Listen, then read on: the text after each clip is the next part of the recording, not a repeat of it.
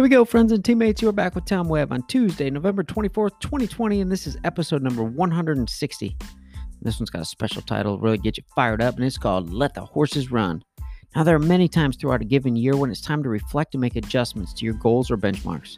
As a school principal, though, the end of a calendar year is only halfway for us. Team CIS has gotten stronger over the past week and a half, and we have set a new learning goal for all students by May 20th of 2021. We're simply to the point where we're going to own this pandemic influence, and we need to set our sights on a fixed target. Now, this centralized focus provides relief for staff, and it becomes a powerful driver. Once the goal was set, we met with grade-level teams to define parameters and provide resources and support to be sure we can attain it. At this point now, it's time to let the horses run. We're all aimed to hire the best to ensure that they do the best. And once your plan's in place, let them run.